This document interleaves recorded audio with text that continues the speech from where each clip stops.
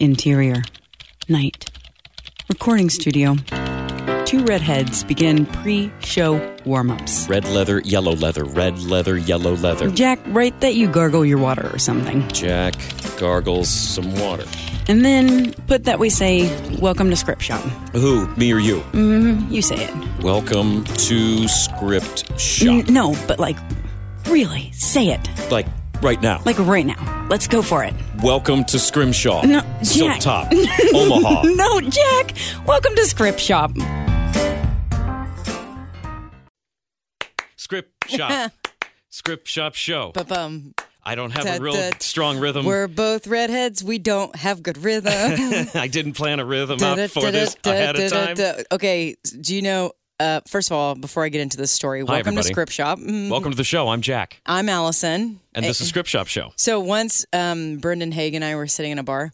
Yes, this is our mutual friend, Brendan. Mutual friend, B. Uh-huh. And we had some drinks, and he decided, I don't know if it was him or me, but we decided to freestyle. Okay. And he's legitimately at least fine. I've had moments like this with him, too. Yeah. Yeah, so he starts freestyling, and I, for the life of me, cannot even keep a beat. Yeah. With my hands in that Like just moment. clapping like a 4/4 thing? Yeah, it was like Steve Martin and the Jerk.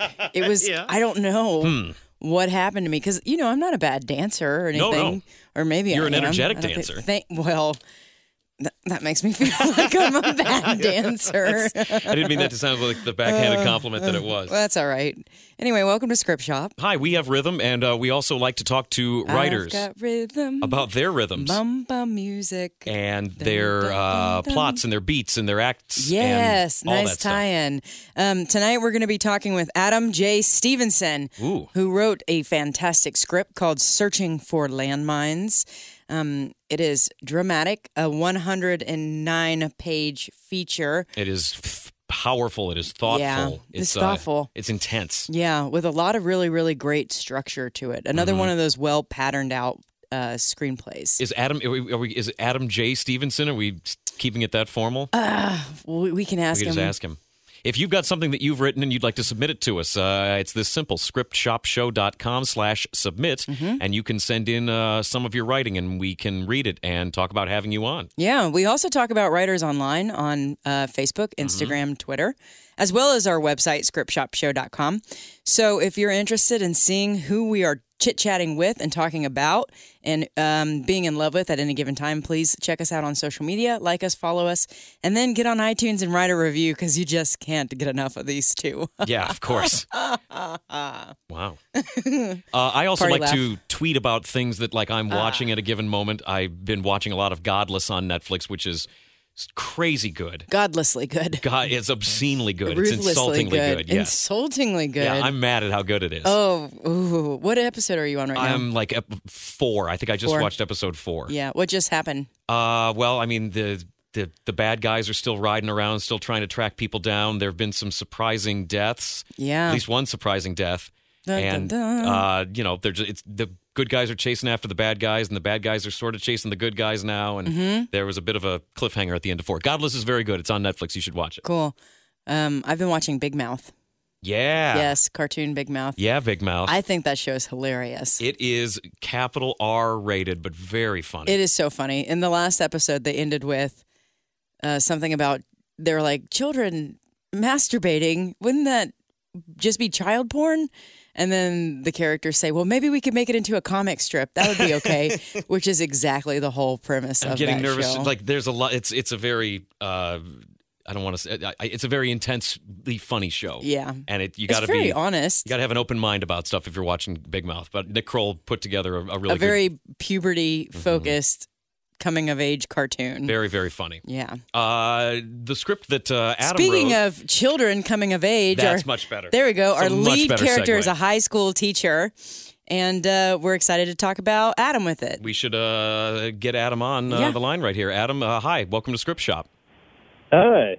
I'm excited to be here. This is fun, nerve-wracking. Should we stick with Adam J. Stevenson or just go with Adam? Mr. Stevenson? How casual are we going with this? I prefer Lord and Emperor Stevenson. There we go. Okay, I got it. Let me, Lord. making a I go note. by Adam Stevenson, the the J was added because Adam Stephenson, that whatever I use, was already taken. Oh, somebody else beat you to the punch? Yeah, which actually like turned into a complication on a project because I was getting call sheets for like 2 months emailed to me, and they didn't have that J in there, and it was being sent to the wrong guy, and then that guy would forward it to me, but with like angry emails all the time. Like, tell your people to get it right. I mean, they eventually fixed it so that I was getting it, but they never deleted him, so he was still getting them all. Oh my gosh! Did he work in like was he like trying to find work in acting roles and stuff too?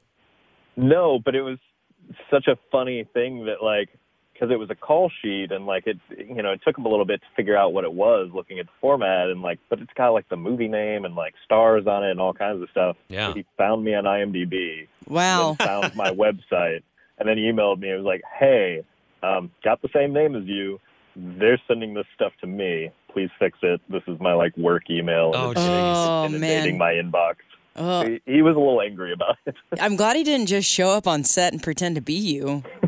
I wish that would have been cool. Yeah, I mean... Well, I found there are other Jack Crumleys out there that I've found online. There's one of them that I consider the bizarro version of me. He's like, he lives in Florida. He's tall. He's really athletic. He puts up like these short little videos on YouTube of like how to use exercise equipment. He's left-handed. Like he's opposite. He's bizarro Jack. And like I'm interested in communicating with him, but there's no way that I can do it without just being think weird about him it. telepathically. I'm sure he'll show up for you. We're all in. Yeah, we're all in tune. You stalked the other Jack Crumley. Like, are you one of those guys that like makes a Facebook group and then just adds all the Jack Crumleys in the world? No, but I should. I've thought about like friending all the different ones that I found out there because there's a handful of them. Oh my God. Yeah. And but see, the issue is my weird ego on it would make it so like I'm the normal Jack and all of them are just variations on me, which I don't think would sell very well with anybody else in this potential group. But that's my ego problem. This is like a screenplay waiting to happen. You're the Jack of all Jacks right now. Yeah, like I'm creating a beat sheet as we speak. It's gonna be just make sure it's shot in low lighting. I don't know what that means. I mean, if the one from Florida, we could probably have a spotlight on him. Well, yeah, I think he's got a lot of spotlights on him as it is. So, Adam, let's talk about where you're calling us from. Yeah, where are you at? I'm actually sitting in my car in the parking lot of Celtic Studios in Baton Rouge, Louisiana. So why are you in your car in front of a studio and also Baton Rouge? I'm trying to break in the hopes that they will put me in a movie. Wonderful. No, actually, I've got a class tonight. After I hang up with you guys, I'm going to go to an acting class. Oh. But it's one of those weird things of like, okay, if I did the call from home and then did the commute, then I'd be super late. So like, I just told the teacher like, I'll be there when I get there. But if you see me in the parking lot, please don't come up to my car. Oh, well, thank you for trying to plan your schedule around for us. That's very sweet. Thank you.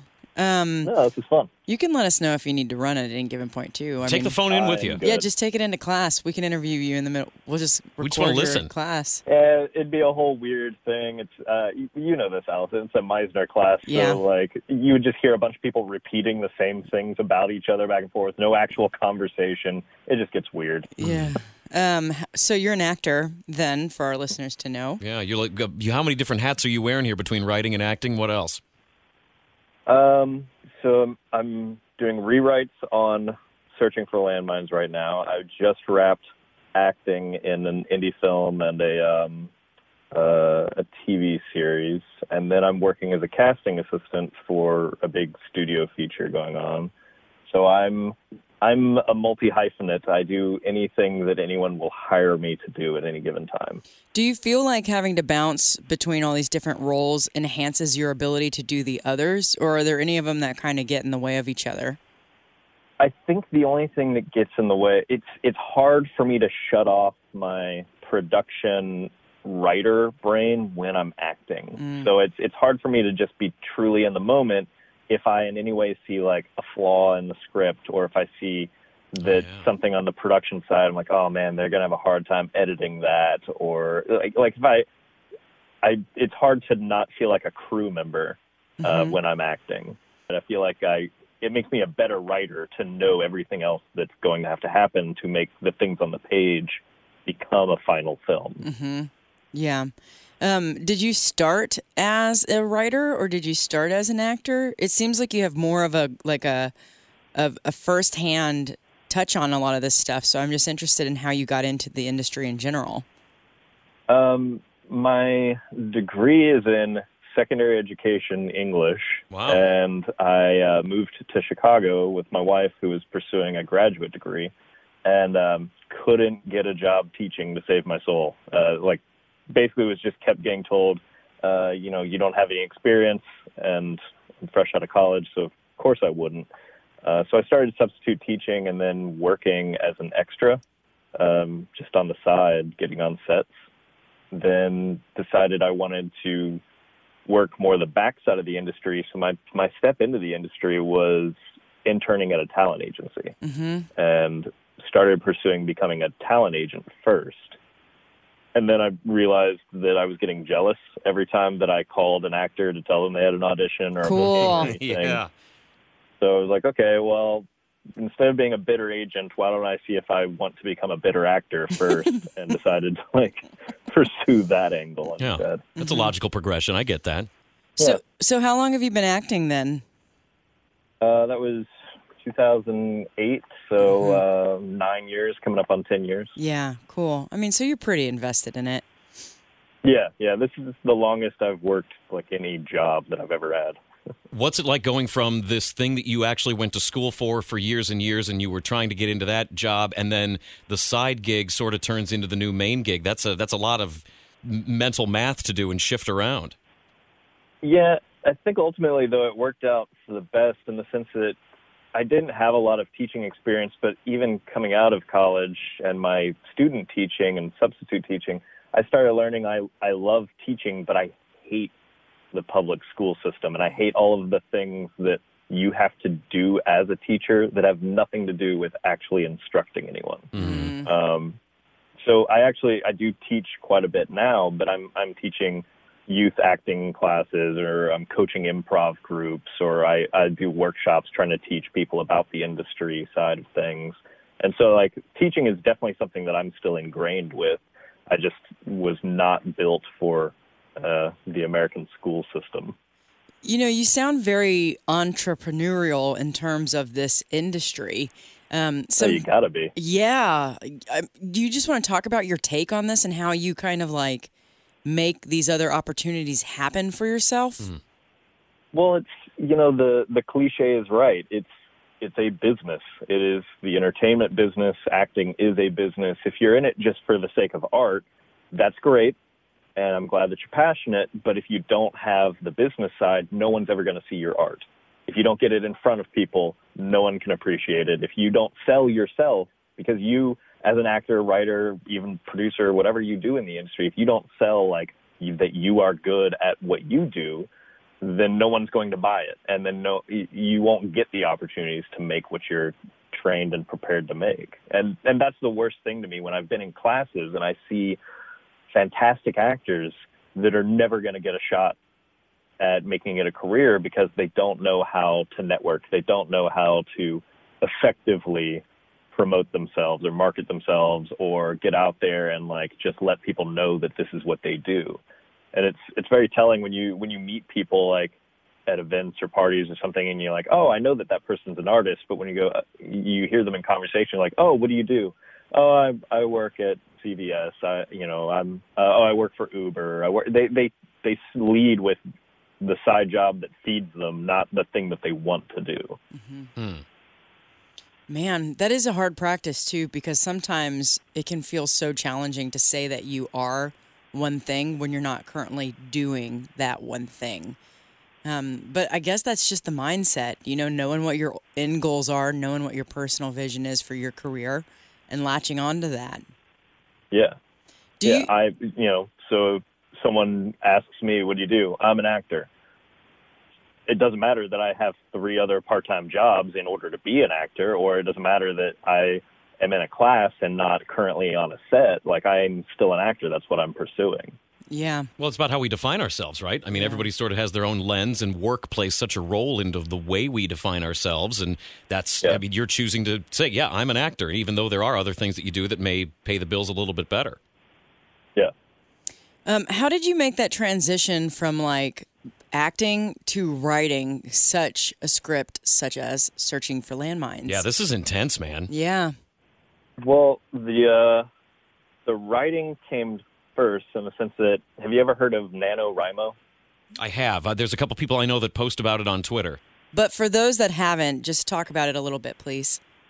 Okay, so with my English degree, I, of course, teaching was the backup because, of course, I'm going to write the next great American novel, Sure. right? Yeah. So I was working on writing some stuff and found out about NaNoWriMo, which is National Novel Writing Month. Mm-hmm. And it's this project. I don't really know its history as far as like when it began, but I know that they do a lot of philanthropic things that I think it is considered a nonprofit and just tries to get people excited about literacy and writing and getting books into schools and different things. But every November is NaNoWriMo, and you can sign up on their website for free, and you essentially have the entire month to write a short novel, 50,000 words. 50,000 words is your goal. Whether it's completed, whether it makes sense, none of that stuff matters. It's not judging the quality of the writing, just that you sat down every day, wrote, and hit that finish line of 50,000 words. So I think it was maybe 2009 was the first time that I'd heard about it, and I signed up for it, and I started writing the novel version of what this script ended up being. And it was a piece of garbage. But I sat down every day. I cranked out my 3,000 to 4,000 words a day and just kind of kept going at it until I'd met the mark, exceeded the mark, and then got done, walked away. And a month later, I came back and started reading it. It was like, okay, I like the kernel of this story, but this is terrible writing. And I think I just drug it into the trash can and deleted it from my computer. Ugh. What was it that made you want to shift it from a novel and more straight prose into a screenplay? I guess as I was getting more involved as an actor and actually committing to okay, this is the industry I want to work in, I started writing some shorts and was also studying at Second City at the time in Chicago and starting to write sketches and learn how to write in their format. So I was like, okay, well, what does this all look like? Started reading books and reading scripts and figuring that format out, and then decided, well, okay, I'll take a stab at it. And it was mostly just to practice the style of what a script is supposed to look like and format like, that I decided to go back and use this novel and this idea, I guess, as the starting place for it. I saw that this script was originally written in 2014. You have that on your cover page as being the first draft. That's not accurate. Yeah. When do you think you first wrote the first screenplay draft of this? First draft was probably late 2010, and I think I have written probably 3 drafts of it a year since then. Wow. And I think I updated it with the 2014 when I was submitting it to a contest or something and decided that it would look bad to submit it with a 4-year-old draft date on it. So I just lied on the date just because I was like, I don't know why, but I thought that might negatively affect it if they're like, oh, this has been sitting in a drawer for 4 to 5 years. Yeah, what do you think it is about this script that keeps calling you back? I'm a perfectionist. I see flaws every time I read it. And it's reaching a point now where I've started putting it out there and trying to, let other people read it, send it out to people, try to use it to get a literary agent, and trying to give it the feel that it's finalized, just so I'll stop tinkering with it. But I mean, this is kind of your baby, right? You've had this is a thing that you've been developing for a long time. Yeah. So we should maybe talk a little bit about some of the elements of the script or where this is coming from, because you talked about being a teacher and the role of the main character in this. He is a teacher. Where did this idea come from about this teacher who has cancer? There's a lot of adoption themes in it. Where did this germinate from? Okay. So the teaching side is because I'd always been given the advice of write what you know. Okay. And so I knew a little bit of what it would be to be a teacher. So I started with that. Aaron is very much based on me because, again, write what you know. So I was writing from where I was at that point. And the cancer side is I have a really, really abnormal birthmark on my foot. Okay. It's on my second toe of my left foot, and it pretty much is the entire tip of my toe has this really ugly mark on it that my entire life, whenever like doctors see it, if my shoes off or something, or my mom looks at it, she's like, I don't know, that looks weirder than it did last time. You should get it tested. You should get it tested. You should get it tested. And like, it's never been cancerous.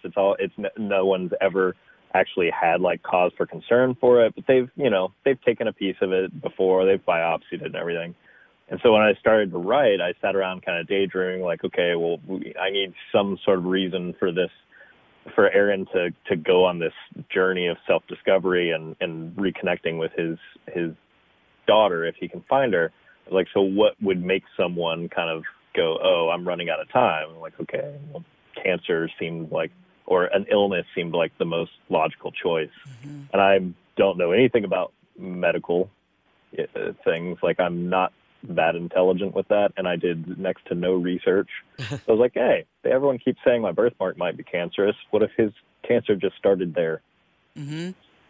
Yeah. Jack, do you want to lay out some of the beats of the script, too? Yeah, sure. Just because we are getting into some of the big themes, I want to give a little background for our listeners about your script so they can follow along. Okay. Yeah. Yeah, so Aaron Hollow is the main character. He is an English teacher, and he is not exactly thrilled with where his life is at this point. He's married to a woman who's worked her way up in the business world and isn't home a whole lot.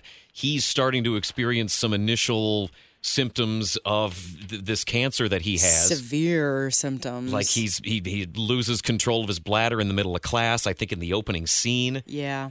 Starts to go to the doctor to check things out. There's a line that I thought was a theme of the show, the idea that doesn't look like it belongs there, because it references the tumor in his leg, his feelings of not being connected to his wife. And in addition to Aaron's whole thing, there's a little girl named Angela who's a teenager, and she's adopted. And she has these feelings of maybe not necessarily feeling like she fits in. She's interested in knowing who her birth parents are, but her adopted parents are fairly protective of that information. So it's a lot of it is just about wanting to feel that human connection, looking for some kind of connection with someone. Your place amongst things. Yeah, trying to find their place. Yeah. Yeah. And these two, of course, start on a journey to find their place and to find, for example, Aaron wants to look for a daughter that he gave up for adoption with his wife, and Angela goes in search of her birth parents, and then they intersect as well, kind of in the big city, getting into a little bit of trouble there. Yeah, they both sort of hit up the same adoption agency and sort of run into each other. Aaron is really fed up with everything from his wife, and he's just trying to, I think, find some kind of peace for what he figures are these last moments of his life, because the doctors are very intent about the fact that, Aaron, you need to get this taken care of. There's a good chance you're losing your leg, but it's better than losing your life, and you need to get this done ASAP. And he's not that into it. He's not... Yeah. Adam, talk to us about that. Like, why that specific choice that he's not really interested in tackling his cancer, but is more interested in figuring out what his life could have been? Well, I think that anytime anyone's sort of coming to that crossroads of, you call it the quarter life or midlife crisis of what your life could have been, it might be that moment that they kind of daydream about it, and then you continue with the way it is, or maybe you start to make changes, health changes, life changes, move somewhere, different job, any of that kind of stuff. But here's a guy that maybe would never have had those ideas, would maybe have just muscled through his, mediocre life until something happened to him. So if it wasn't for this cancer, he might not have had a reason to confront stuff. And so then being told, like, you're gonna die, he kind of has this moment of like, okay, I mean, is there a reason I shouldn't? Yeah. When you talk too Wow. about in the script, he's a young guy. This is a quick onset. He's a young guy going through, like you said, like a quarter life crisis, and the idea of regret and death. There's a lot of Robert Frost that he's bringing up in his English class to teach these kids. They talk about the road not taken, and what's the other one? Stopping by on a snowy evening. Yeah. The role that poetry plays in this is really big. Yeah, that's poetry was always sort of a thing that I gravitated to as a kid, and Robert Frost was always my favorite. So it was just one of those things that, again, write what you know, I started kind of pulling from things from my past and things that I was like, well, if I was a teacher in the situation, what's a way I could make an analogy for my students, rather than standing at the podium and going, well, I have cancer and I don't know what to do about it. What do you 15-year-olds think I should do? Right. Yeah. Well, it's beautiful that he doesn't. I mean, he never announces to the class. Yeah. He, at one point, one of the students asks him, "Are you okay?" And he says, "Not really. Do you want to read the poem today?" Yeah. So it's one of those very metaphorical scenes where he is teaching them about Robert Frost and having them interact and engage with the poem, maybe as a metaphor for what he's going through. It's heavy. It's heartbreaking too. Well, and he's very much in he's an avoider, and I'm like this too. I think a lot of people are like this. It's like, we don't like going to the doctor because once someone says something's wrong, then it's real. Yeah. Your car is making a weird noise, but the second that you go to the mechanic and are told what's wrong, well, now it's real. Now you have to deal with it. So I think he very much, from the failings in his marriage, from the health issues, from the loss of his daughter, from not knowing what he wants to do with his life in terms of keep it or, fight the cancer or not. It's very much, if he doesn't talk about it, if no one talks about it, if we keep the skeleton in the closet, then maybe it's not that bad. Speaking of his relationship with his wife, I had the idea that maybe he wasn't really prepared to deal with this cancer, which wraps into your well, why shouldn't I die thing? Because he didn't have any support, really. And could you talk a little bit about the relationship with his wife? It's a relationship that was kind of bred out of, accident. Like, they didn't mean to get pregnant, and when they found out that they were, they started doing the things that young people would logically do. You're in college and you get pregnant. Well, I'm going to take care of that kid, so we should get married because that's what you do. And it's you started kind of moving down those social norms path. And it's not until several years in that they're just not compatible. They should never have gone down that path. And likely there were people in their lives that saw that and didn't say anything, or even if they did, they kind of went, well, this is what we've got to do. And Meredith is definitely a stronger backbone than Aaron, and has taken control of the relationship even from the get-go with saying, we're not ready for this, so I'd rather give our daughter up for adoption than have us kind of be terrible parents saddled with this burden.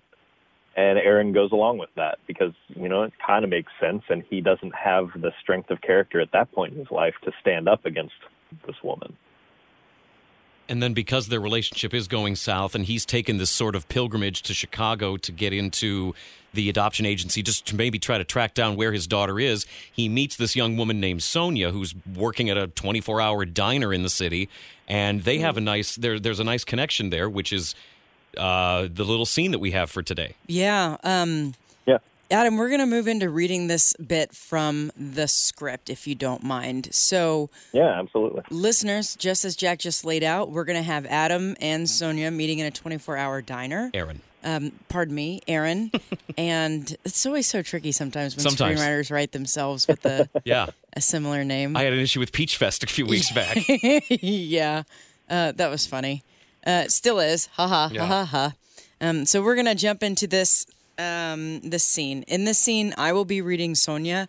Jack will be reading Aaron, and Adam on the line will be doing all of our action headings. So, Adam, is there anything else you want to say about this scene or setting it up before we dive right in? No, I think this scene summarizes a lot of what's happening. So I think we should just dive right in. Okay, you start us off then. Interior 11 diner hours later. Aaron has his back to the wall and leg propped up on the booth. His head is back and eyes are closed, but his eyes twitch behind the lids. With a jolt, he wakes up. Sonia is standing at the end of the booth. She begins clearing away several dishes and coffee cups, the detritus from his dinner. I'm terribly sorry. I just nodded off. Yeah, it happens. But normally it's homeless guys at 3 a.m. Aaron swings his leg back under the table. Another cup of coffee, please? Maybe you should just go get some sleep instead of fighting it. I don't live near here. There's a Hampton Inn around the corner. I'm good. I like it here. Suit yourself. Would you like some dessert with your coffee? Sure. Sonia waits for his order, but Aaron loses focus and stares off into the middle ground. This is usually where a customer tells me what dessert they want. Oh, if I was only going to eat here once and never again, what would you recommend? Sonia nods, leaves the dishes, and walks away. Aaron wipes his hands on a napkin and notices his wedding ring. He takes the ring off. It is strange and foreign now. He balances it on its side and spins it on the table. Sonia returns with a fresh cup of coffee and a large piece of cheesecake with fresh blueberries and chocolate syrup drizzled over all of it. She puts the slice down in the middle of the table and slides in across from Aaron. All right, I'll bite. What's your story, sad sack? She hands Aaron a fork and has one for herself as well. Excuse me? I'm bored. I've got 30 minutes to kill before clocking out, and you're my only table. Aaron looks around. There are only 5 other patrons. 3 are at the bar talking to the soda jerk and obviously his buddies. A young couple poring over textbooks share another booth in the far corner. I'm Sonia. Aaron. Just visiting. Yeah, just needed to get out of the house, I guess. You live in the burbs? Yeah. They both eat the cheesecake. This is very good cheesecake. Ask nice, and I'll tell you the secret ingredient. Then you can have one whenever you want out in your burb. I'll probably never get around to making one. Sonia takes a bite and smiles. What do you do, Aaron of the burbs? I am a teacher. 10th and 11th grade English and a journalism class. Shouldn't you be chaperoning a dance or watching the school play? Sonia smiles again. Aaron forces a smile and pushes a blueberry on the plate. All right, I'm trying to cheer you up. You look like a guy that needs that. This is one of those rare times where a stranger is trying to make a connection with you. How about you give me something to work with? It's complicated. It's really fucking complicated. Give me the Cliff Notes version. Teach. Aaron takes another bite of cheesecake. Sonia takes a bite and then runs her fork through the chocolate and sucks on the prongs. I have cancer. Bad. Not that there's good, but not much time to deal with it. I haven't told my wife because she's cheating on me with her boss, so I'm not so sure she deserves to know, and I'm not sure why we're still married. Sonia sits with the fork in her mouth, no longer interested in cheesecake. He takes a bite and continues while chewing. We got married because she got pregnant, and it seemed like the right thing to do. We decided shortly before she gave birth that we were not ready or capable of being parents, so she decided we should put the baby up for adoption.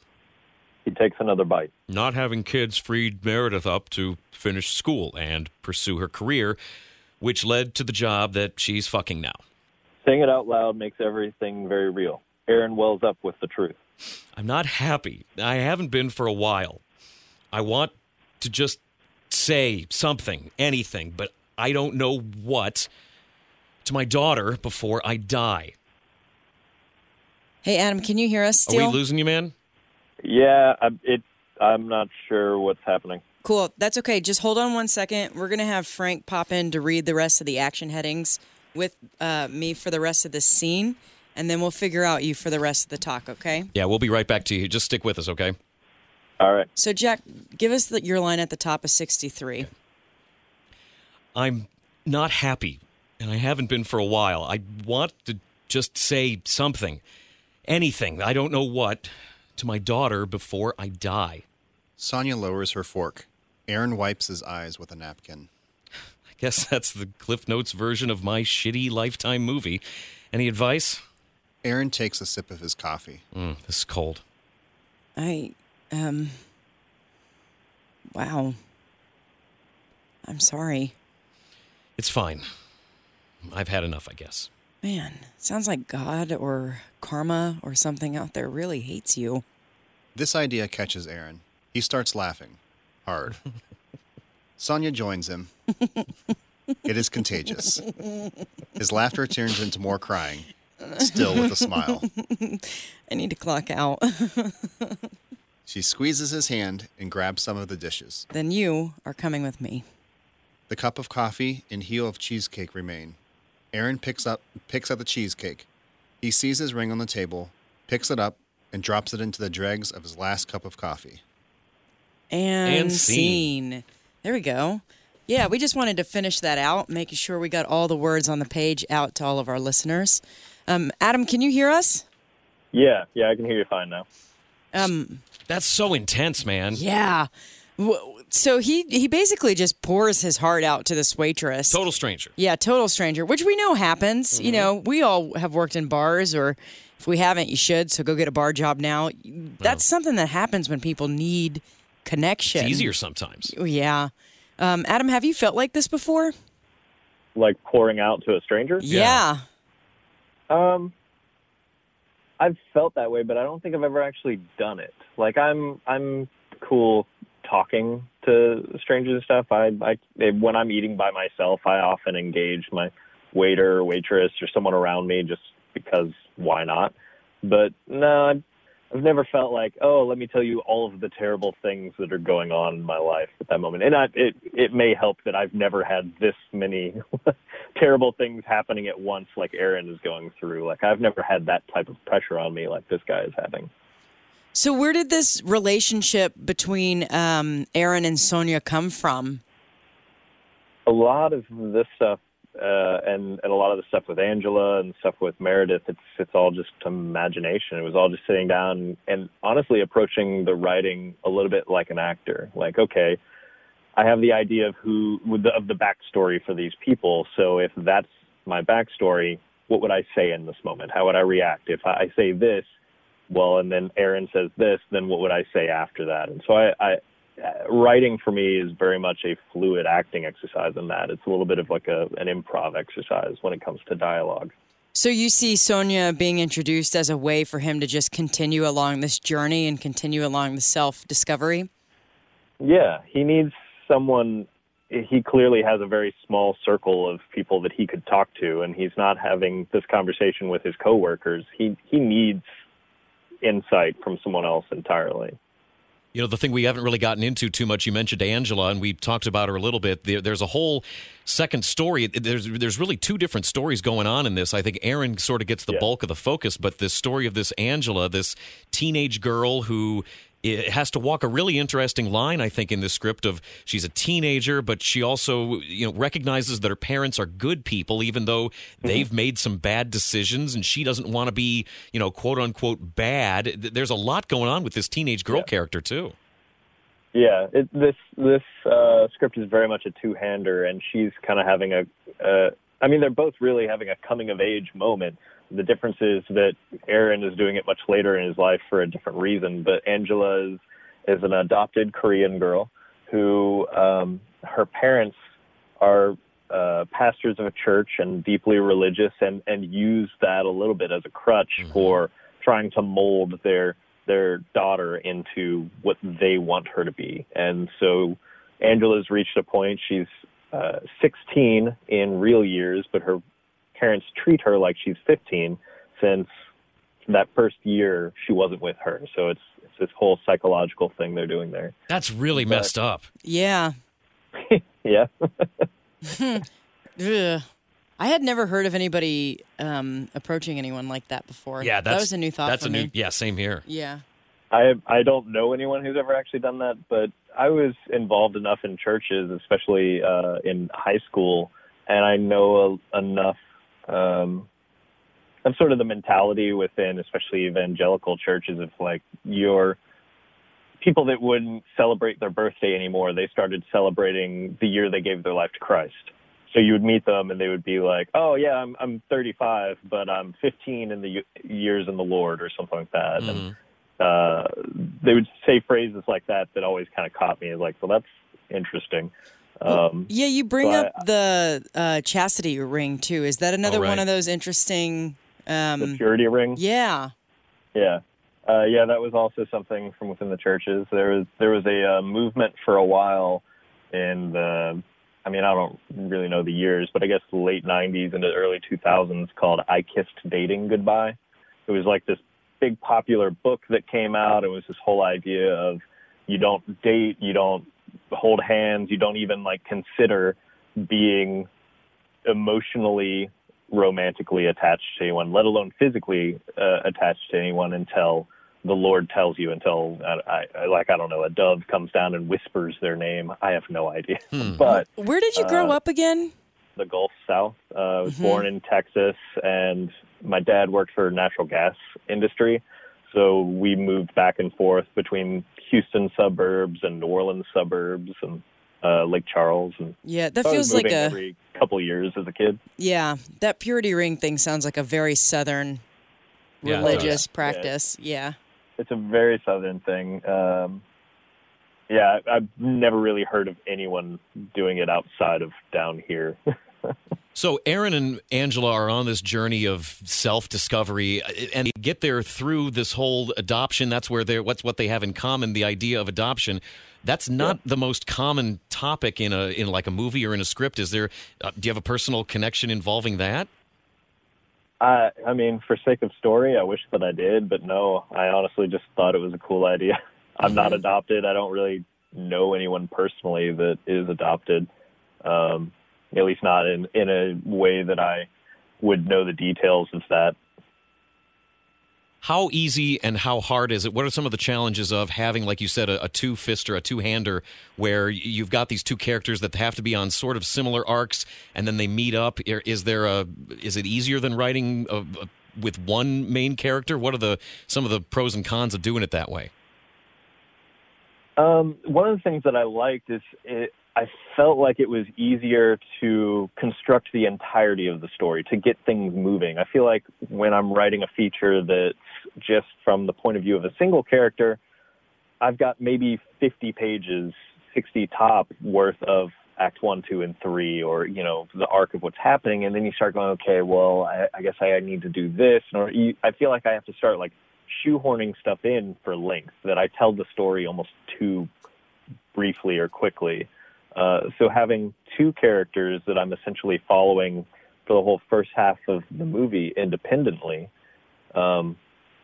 it was easy to kind of go back and forth and allow time to pass. So while Erin is sitting at home waiting to see if Meredith is even coming home and when she gets home, and he's waiting there to try and confront her about some stuff and talk to her and try to fix a little bit of something in his life, well, we can jump over and see what's going on with Angela, and she's up late dealing with her neighbor and dealing with her parents, in the purity ring situation and all of that. And so, I can bounce back and forth and tell very different stories.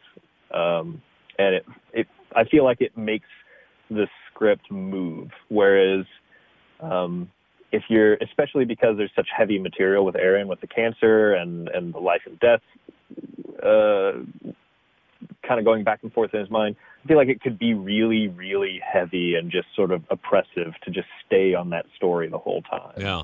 Let's talk about the life and death of Aaron real quick, because we do, within the last few pages. Oh, yeah.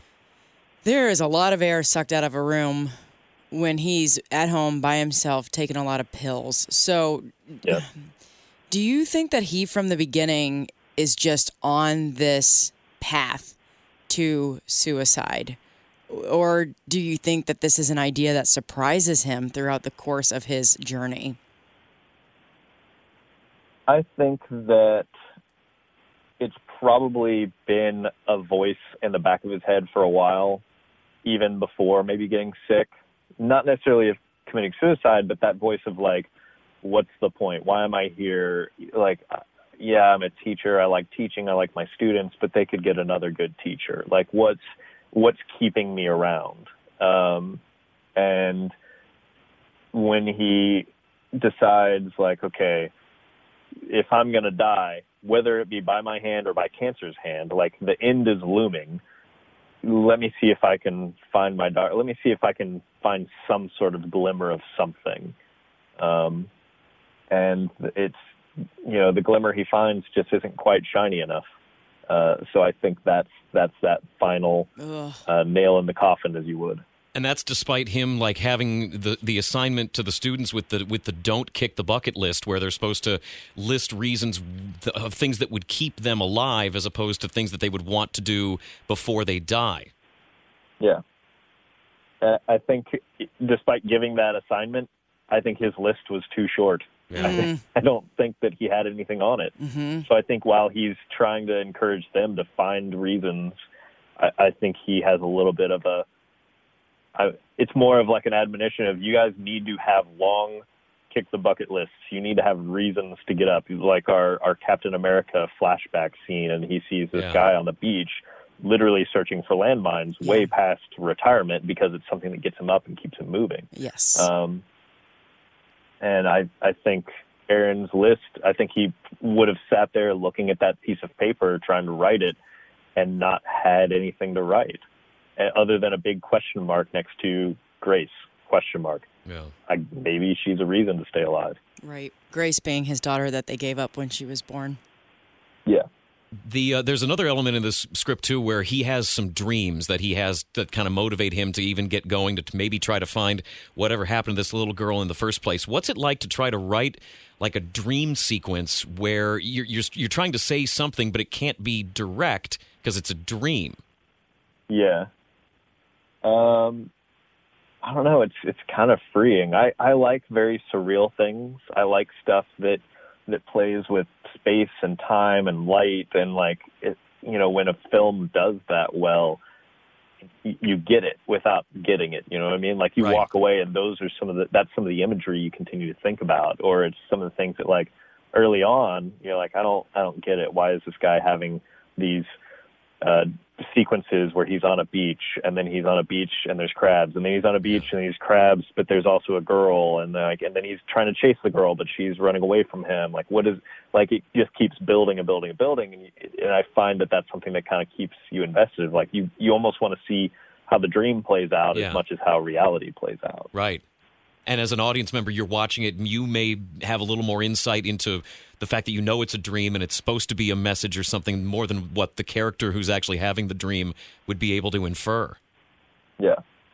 Well, it is so interesting, too, because, again, you're talking about kind of approaching writing from this production side, from this crew member feel. Yeah. So you've got all of these things really working in your favor to tell this epic story. Are there any other projects you're working on currently that you'd like to chat about, Adam? Yeah. What else you got going on? Not that you're not too busy already. Well, a couple of things I'm busy with. Unfortunately, I'm in that weird world of non-disclosures that I can't talk about them. Oh, it's cool. It's just us talking, man. Go for it. But I do have a short film that Allison is very familiar with. It has played alongside hers called Huevos Rancheros. We programmed it with Texican here in Cincinnati. I saw Huevos. I like that a lot. Very thematic friendly. Yeah, I like that. Mm-hmm. Thank you. Oh, so you came out to the Texican screenings too? Yeah, I was at the Cincinnati premiere. You guys might have met there, honestly. Yeah, maybe. Possibly. I met a lot of Allison's crew that week. Jack's totally forgettable. It's fine. Yeah, I'm unremarkable in every way. You look like someone who might live in Florida, right? And yeah, and I'm left-handed, and I'm very athletic. Yeah. That's right, yeah.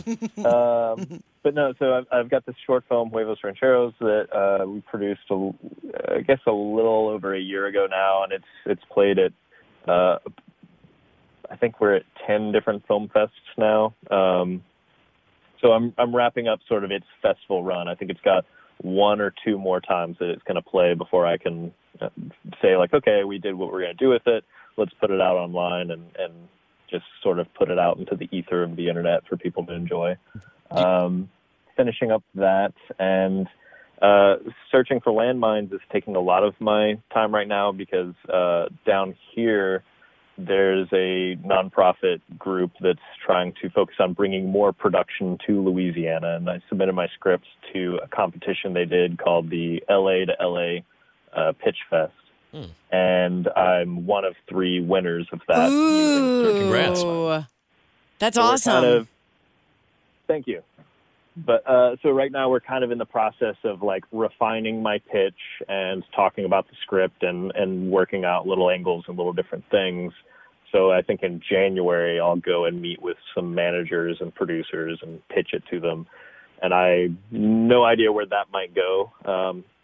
And then I'm also working on writing another feature and exploring all of that right now. So yeah, just spinning Plenty all of those things. So we would love to talk to you after you get through this whole pitch thing. If you're interested in coming back on the show to chat about that process and how that went for you, we would totally be into hearing it, and I'm sure all of our listeners would as well. So just keep that in the back of your mind. Yeah, absolutely. It's a new thing that I'm learning about. I've never done that before. And I find that's where I'm like weakest when it comes to talking about things that I'm writing.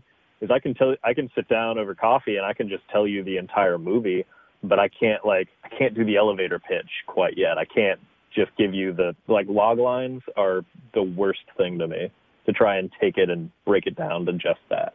Mm-hmm.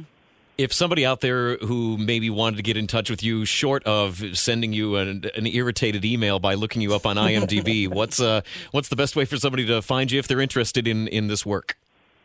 You can find me on Facebook, Adam Stephenson. I'm not really on Twitter. Like, I've got an account, but I never check it. Instagram, I'm also at Adam J. Stephenson. I use my middle initial there.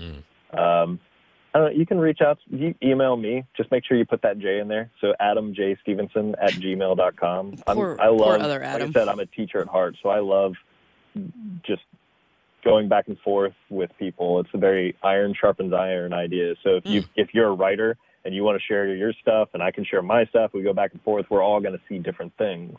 It doesn't mean that we have to embrace what each other sees and make changes, but we can at least go, okay, if I'm trying to communicate X, but I give it to Allison and Allison sees Y, oh, well, then I didn't communicate X well.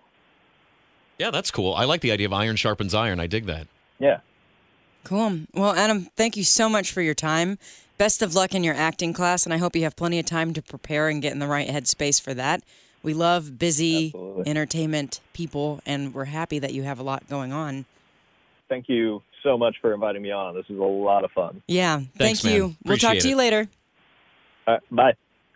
He's a smart dude. I know. Short of a few phone connection issues like that, he's so great to talk to. Yeah, he's a smart guy. I think we talked at him even when his phone died, so we had a good time. I'm fine with it. Yeah, smart. It's so interesting when people take those huge career jumps, too. Mm-hmm. It takes so much courage to be able to move from one whole history of learning one thing to another. That is hard. Yeah.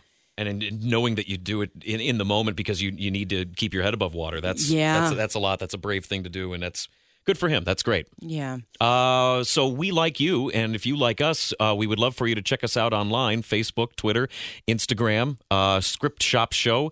You can connect with us. You can see little pictures that we take in the midst of things and talking about various things that we're watching and reading, and we'd just love to connect with you. That would be great. Script Shop Show on Facebook, Instagram, and Twitter. Yeah, and if you're interested in submitting your script, we are definitely interested in reading it and talking about it. So you can send that in through our website, scriptshopshow.com/submit. Recommend your friends, recommend your mom, recommend your babysitter who has a screenplay. Recommend your mom. She's got... Sounds like you're... I'm punking somebody. I was going to say, you're kind of talking some smack to people right now. Yeah, go and recommend your mom. I wish I had thought of it that way. That's the only way I heard it. You're going to have to pick it up from here because now I'm just laughing. Well, anyway, thanks, guys. Please give us a listen. Check us out on iTunes. Leave us a rating. Leave us a review. And we would appreciate it very much. Thanks a lot. And until next week, that is a wrap. Script Shop was created by Allison West. Hosted by Allison West and Jack Crumley. Produced by Frank Steele. Thanks to iHeartMedia Cincinnati for use of their studio. Intro music, Retro Soul by bensound.com. Outro music by purple-planet.com. Special thanks to all our guests. Thanks for listening. Thanks for listening to Script Shop Show.